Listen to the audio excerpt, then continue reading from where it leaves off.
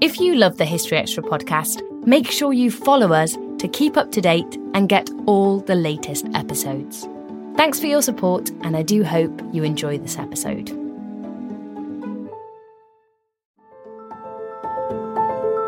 Welcome to the History Extra podcast. Fascinating historical conversations from BBC History Magazine and BBC History Revealed.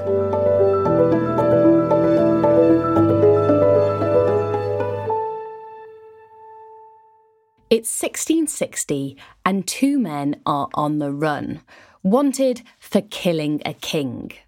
The pursuit of the regicides has been described as the greatest manhunt of the 17th century, and it's the subject of best-selling author Robert Harris's new book, Act of Oblivion. As he told Rhiannon Davies, the book follows two of those responsible for killing King Charles I, Colonels Edward Whalley and William Gough, as they desperately try and evade the executioner's blade themselves. So, Robert, what drew you to writing about the hunt for the regicides, the men responsible for the death of Charles I? Well, it was just pure chance. I happened to see a tweet that referred to the greatest manhunt of the 17th century, and the conjunction of manhunt and 17th century just intrigued me.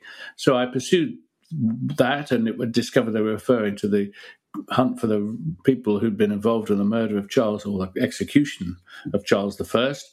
And I started reading about it, and the more I read, the more intrigued I became, because it seemed to me that here was an extraordinary manhunt, but it lacked a manhunter. Someone must have closed the ports, drawn up the list, read the documents, amassed the case, interrogated people, work with the lawyers to prosecute them. And I tried to think who that might be, and I thought, well, it was most likely to be someone to do with the Privy Council, who worked perhaps for Edward Hyde, the Lord Chancellor. There was probably a subcommittee of the Privy Council, a kind of regicide committee. It would be logical that he'd be the secretary of that. And so I began to create this character, and that was really the start of. And what kind of sources were available to you for studying this period? Well, at the broadest, most popular level, there are a couple of very good histories of the hunt for the regicides, which both came out about 10 years or so ago. Then I went from that to obviously much more technical books, highly scholarly books about the machinery of government of Stuart and Cromwellian England, how the whole thing fitted together. That was vital for me. I always like to know where my characters work, and in this case it would have been the Palace of Whitehall, the Privy Council offices, where they might have lived. That sort of detail I can build up. And then I decided, having invented this character, Richard Naylor, the Manhunter, who would he be after particularly? And there was two figures stood out completely, the two colonels who fled to New England, because first of all, they were father-in-law and son-in-law, which was intriguing in itself. They were yoked together, really. That suggested an interesting interpersonal relations, and also the opportunity to write about New England in the 17th century and to have them chased across it. So next I moved on to reading all I could about New England at that time. So when you were writing about them in New England, how close did you stay to the historic record? Very close indeed. Wherever the historical record shows that they went, I send them. Whoever they hid with, I have them hide there. I followed all the known facts. There are some letters which exist between Gough, the younger of the two, the son-in-law, and his wife in England, and supporters of friends in England. I used those, and I stuck as much as I could to the facts. But of course, there are huge gaps in the historical record, years we don't know what they were doing. And it was into that I was able then to insert invention. And of course, we don't know really what they were like. We have a few glimpses. The state papers of John Thurlow, Cromwell's secretary, are very useful because both men were major generals, part of the administration of the country for a year, and they wrote often to Thurlow. And one built up a picture of them. The older man Cromwell's cousin, Ned Whalley, or Whaley, was at 60 at the time my book opens. He seems to have been a moderate. He was regarded with some suspicion by the Levellers because of his fancy clothes, and he opposed a punitive expedition to Ireland, and he didn't mind horse racing taking place when he was a Major General, and said to Cromwell, "I know that you wouldn't mind that either." So he had an informal relationship with his cousin, with whom he was obviously very close, and he was a moderate.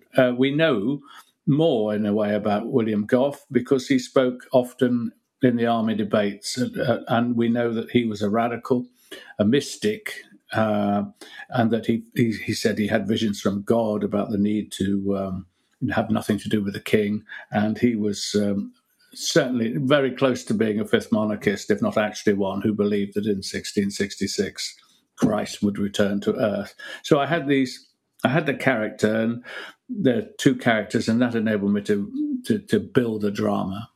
And did you find any new historical information during the course of your research?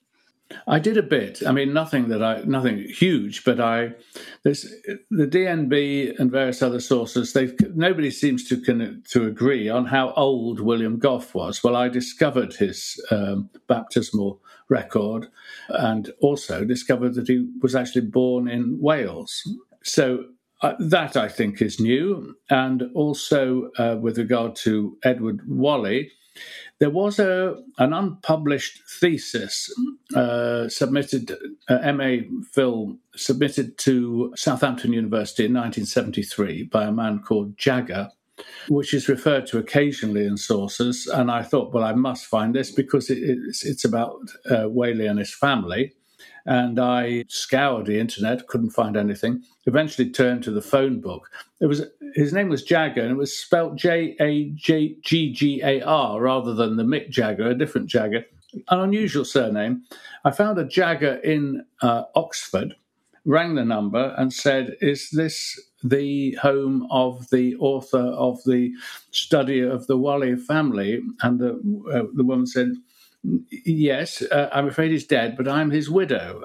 And she was very useful. She let me have, very kind, she let me have this unpublished dissertation. And Mr. Jagger, was one of the first people, or the only person, who really found out that Wallace White was married to someone called Catherine Middleton, bizarrely enough.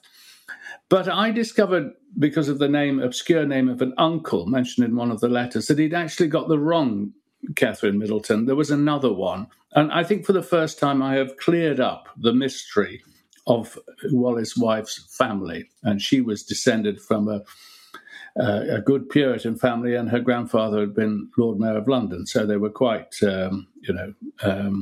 well-to-do. So I can't claim that I've made huge historical breakthroughs, but in terms of these two, I think I have pushed the boundary back a bit. Definitely. So in terms of historical context then, what happened to the regicides during the Restoration? The title of my novel, Act of Oblivion, is obviously drawn from the Parliamentary Act that was agreed between the incoming royalist regime, particularly with Sir Edward Hyde, who became Lord Clarendon, and General Monk, later the Duke of Albemarle. It was agreed there would be a general amnesty, that Parliament would acknowledge the King's return, and in return they would not prosecute people who'd fought against the crown. And this was very successful to the degree that no member of the Cromwell family, neither Richard Cromwell, who succeeded as his father as protector, nor Henry Cromwell, a more formidable figure who'd been commander-in-chief in Ireland, they both were left unmolested because they hadn't had anything to do with the murder or execution of Charles I. But anyone who had anything to do with that execution was required to, a list of names was, of more than 100 names was drawn up, and you were supposed to turn yourself in. Some of them did, for the King's mercy. Those who didn't were proscribed and hunted down. There were about just over 30 of the 59 signatories of the death warrant still left alive, and more of the judges, obviously. Those who surrendered in the hope of mercy were to be disappointed, because with only the most limited exceptions, the best they could hope for was life imprisonment. For those who ran away or refused to admit their guilt, the penalty was being hanged, drawn and quartered. And how willing had all of the regicides been to actually sign the death warrant? Well, I think most of them signed pretty willingly, and some of them obviously afterwards, like Colonel Inglesby, pretended that Cromwell had forced them. He said that he'd seized his hand and guided it across the paper, signing the death warrant. Actually, when the death warrant was found, against all odds it had been saved, a scene I put in the book, you could see that he signed perfectly happily. There's no sign of any forced signing, but some certainly didn't want to sign, and one gets this impression that Cromwell sat in the painted chamber with the death warrant. Everyone was invited to drop by and sign it, and there weren't enough signatures, and in the end he went down to the lobby of the House of Commons and said, I will have their hands, and went in, and some of them were frog-marched out. They had been judges at the trial, but MPs were reluctant to sign the death warrant. But he certainly strong-armed quite a few of them by moral pressure rather than physical force. And you mentioned that Whalley and Gough flee to the New World. Why is it they pick America to escape to? To a large degree, New England was founded by Puritans, or at least people who fled what they saw as religious persecution by Charles I. Therefore, it's very sympathetic territory. In fact, Colonel Whalley's brother-in-law, William Hooke, had been a minister over there. His sister had lived there as well, so they had a kind of connection with it. And so he persuaded, I would imagine, his son-in-law to join him. And so the two of them took ship to New England in the hope that it was a safe haven. And I'm sure in the belief that it wouldn't be long before they could get back to England again, that the royalist regime would not last very long, and that God, because they believed everything was the will of God, everything that happened, that sooner or later they'd be coming back. Still to come on the History Extra podcast. These did seem to me, some of these Puritans, with their smashing of imagery, their suppression of music, they did seem to me like a kind of Protestant Taliban, and I found that very off-putting.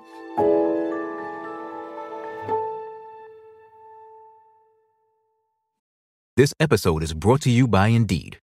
We're driven by the search for better, but when it comes to hiring, the best way to search for a candidate isn't to search at all. Don't search, match with Indeed. Use Indeed for scheduling, screening, and messaging so you can connect with candidates faster. And listeners of this show will get a $75 sponsored job credit to get your jobs more visibility at Indeed.com/HistoryExtra.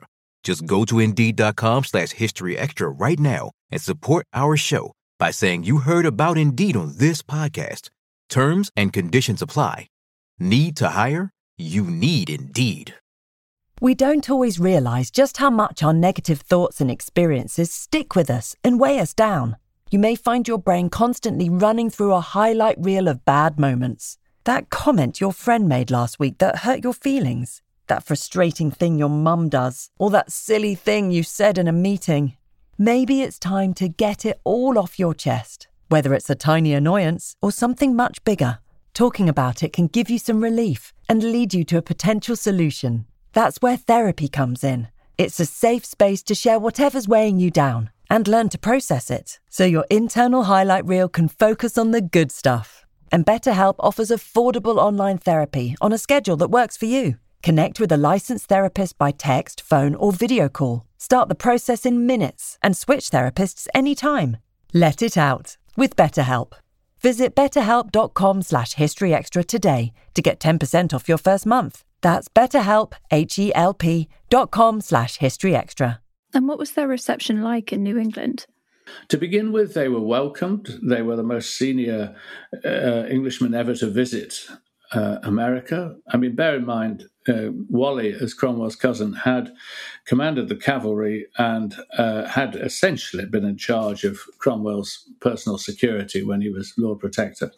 And Gough had commanded Cromwell's regiment of foot, and they'd both been part of the regime in this capacity as when it was the rule of the Major General. So they were big figures, and they were greeted as honoured guests for the first few months. And then the warrant for their arrest caught up with them, and elements of the government in Massachusetts, because they went to live in Cambridge, Massachusetts, in the shadow of Harvard College, they realized that this would be the end of the colony if they were caught harboring these people. And so then they had to flee, and they fled to New Haven, which was extreme even by Puritan standards. And they didn't really recognize the rule of the king. They only recognized the rule of God.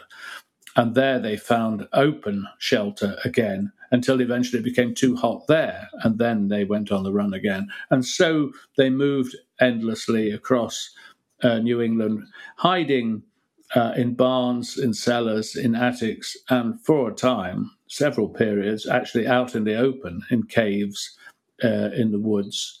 And this went on for many years.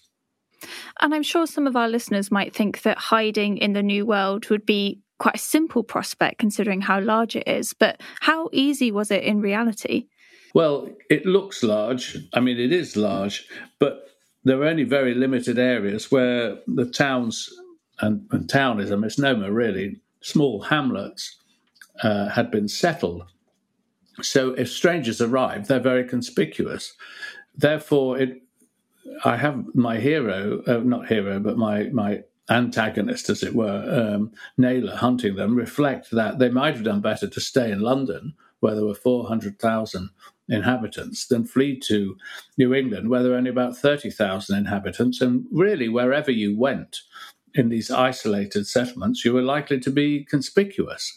So it was remarkable that they managed to stay one step ahead of their pursuers for so long, because they were seriously hunted down, and a reward was offered for them of £100 a head, which was a fortune in those days. And you've touched on this in your previous answer, but what risks would there be for someone who is found to be harbouring a fugitive?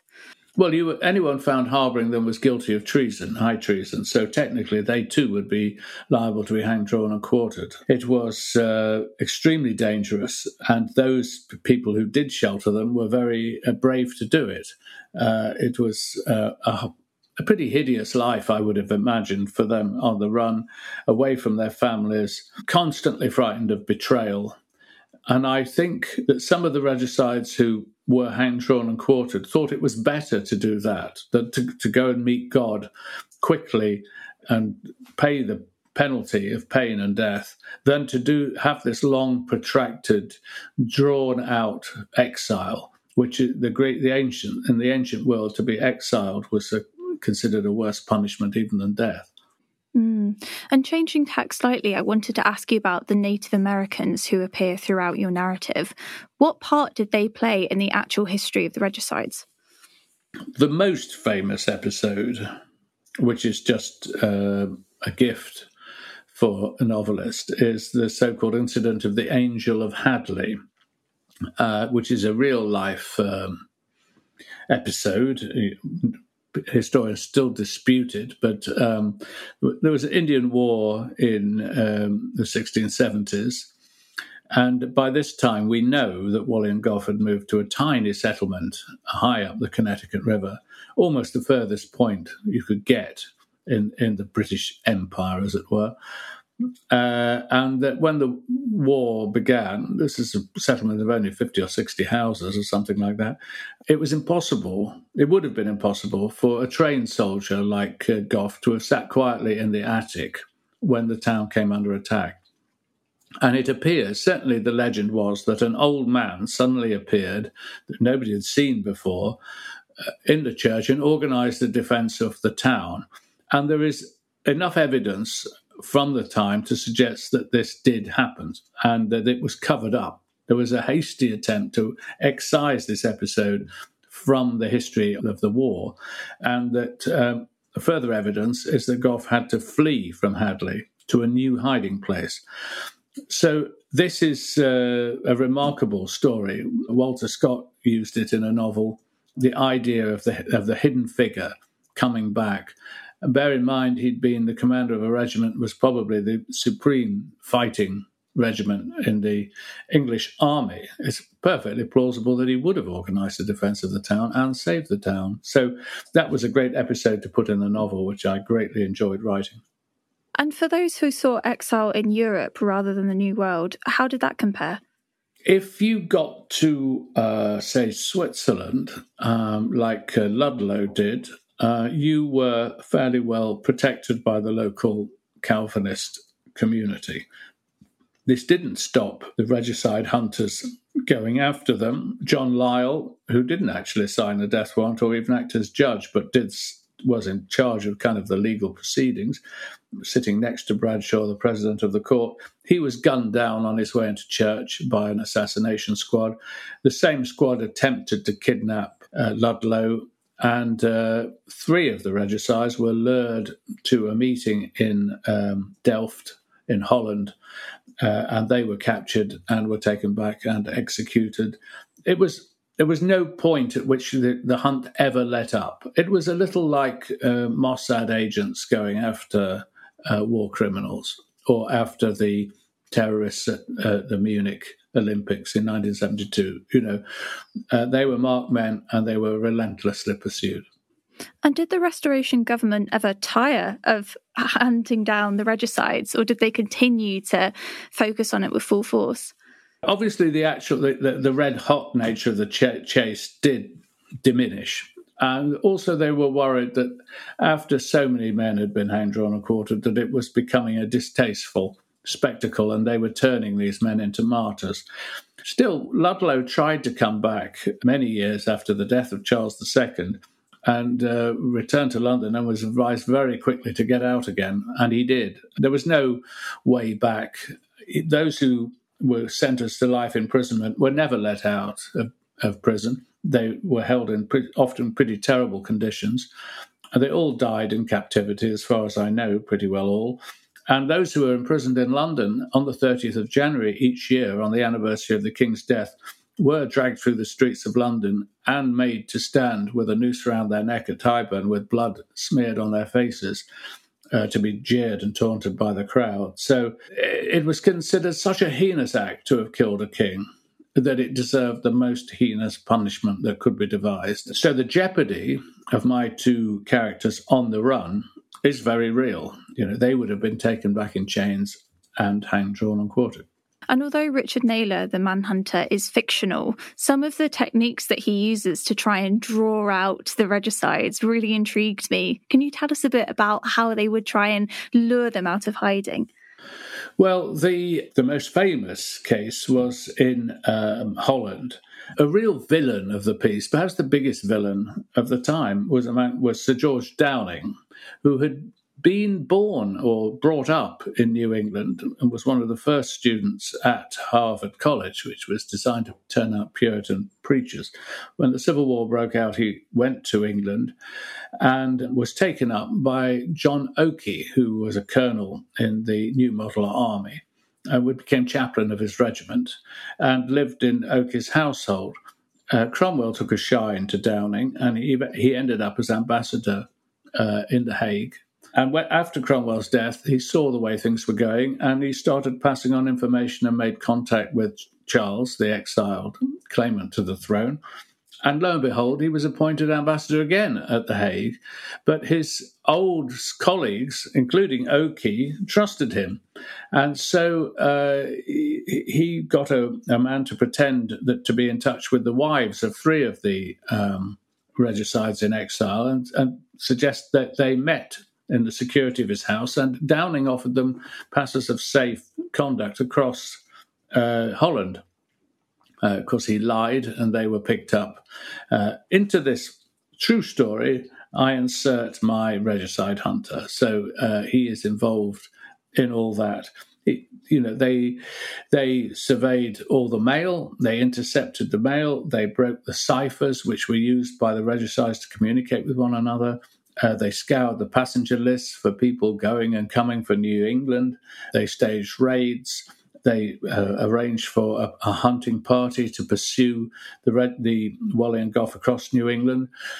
We know that was facilitated by someone who was sent out from London. And so I made Naylor that man. I mean, there is this somewhere in the record, there is this figure that did all this, and I've just given him a character and a name. I'm thinking about your personal position. Would you consider yourself more of a royalist or a Roundhead? Well, I've always absolutely thought I'd be a Roundhead. I believe in parliamentary power and not the power of a monarch. But the more I got into this, although I liked Whalley and Gough and I humanised them, and Carlyle, I must be one of the few people who've in recent times has read Carlyle's Life of Oliver Cromwell, it said that they were a race of this was the great race of giants on the earth in English history, that these men of serious purpose cut off the king's head, established a republic, that it was a wonderful thing to do. Nevertheless, I dislike the religious intolerance. I think that for us who've seen it come back to the fore, with terrorism, these did seem to me, some of these Puritans with their smashing of imagery, their suppression of music, they did seem to me like a kind of Protestant Taliban, and I found that very off-putting. And I realised that at heart I am probably a Cavalier after all. I'm glad that they did what they did to the extent that it created an English constitutional monarchy and system, which is seen as pretty well through all the turbulence of the past few centuries. But I would reckon that I would have been a parliamentary moderate, and as such would have been crushed, as so many moderates are in revolutionary times. And who was your favourite character to write? I enjoyed writing Richard Naylor a lot because although he's quite a dark figure, he has a lot of energy. He's really pretty well an atheist, actually. However, few people would have been atheists at that time. They would have pretended, at least, to be believers. But he is a bitter and twisted man, but quite modern and full of energy and bile. But I quite liked him, actually. And I did enjoy putting his characters in the novel, both Charles I and Oliver Cromwell. Men not dissimilar, actually, in their absolute certainty that God was on their side and was guiding their actions. And they were mirror images of one another. And one of the remarkable things that I realised as I started researching the book was that Edward Whalley, Cromwell's cousin, actually was the king's jailer, effectively, for about 8 or 9 months during the Civil War. It was on his watch that Charles I escaped from Hampton Court. So I could really bring these two men into the story by the simple device, and not incidentally implausible, that Edward Whalley, in all this time of empty time that he had in America, might have started to write some kind of memoir. And so I can bring these two figures in. And that was very enjoyable. Writing about Cromwell, what an extraordinary figure he was. And I'm able to put in the famous scene when he closes down Parliament. And as the narrative progresses, how do Whalley and Gough's attitudes towards what they've done shift? Because of what we know about Whalley, because of his essential moderation, I think that he would have begun to question what had happened. They surged forwards with tremendous confidence, the army, the New Model Army, and Cromwell, because they believed that their victories had flown from God, that they were God's instruments, in the famous phrase, and that as they carried all before them, beat the king's army, took control of the country, and so on, they must have believed that they were doing God's work. Well, if you believe that when things are going well, what do you think when things are going badly? As the years drag by and it becomes obvious that Charles II is not going to fall from power, I think a lot of us would begin to question our previous beliefs. And so I have Whalley start to do that. Gough, on the other hand, true to form, is simply hanging on for 1666 and the inevitable return to earth, as foretold in the book of Revelation, of Christ and the establishment of his kingdom on earth, which is what the people in New Haven firmly believed. In fact, they believed that the Christ was going to come to their very town. And this would be where the new Jerusalem would begin. So there's friction between the two men because they take very, very different views of their predicament. And what events that happened before 1666 would give strength to Gough's view?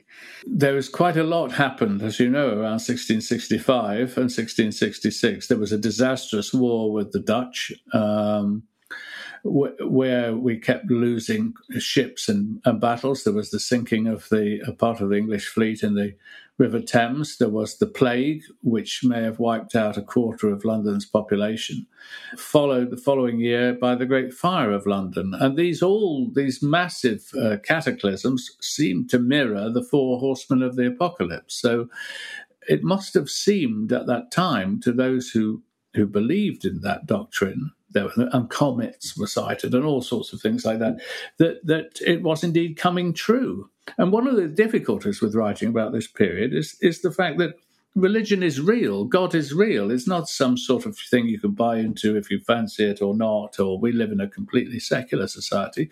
They lived in a profoundly religious society that explained all the horrible things that were always going on. So there was plenty of things that they could chew on that made them think in 1666 that their hour had come again.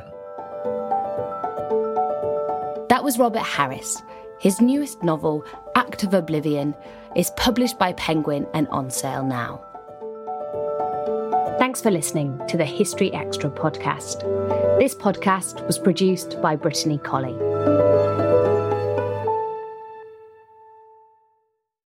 A collision between a Chinese jet and an American spy plane. He came and rammed into our left wing. With relations increasingly strained, what are the chances of things spinning out of control? The Western world was asleep.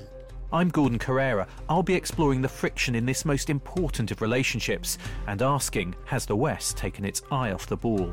You cannot ignore China. From BBC Radio 4, this is Shadow War, China and the West. Listen wherever you get your podcasts.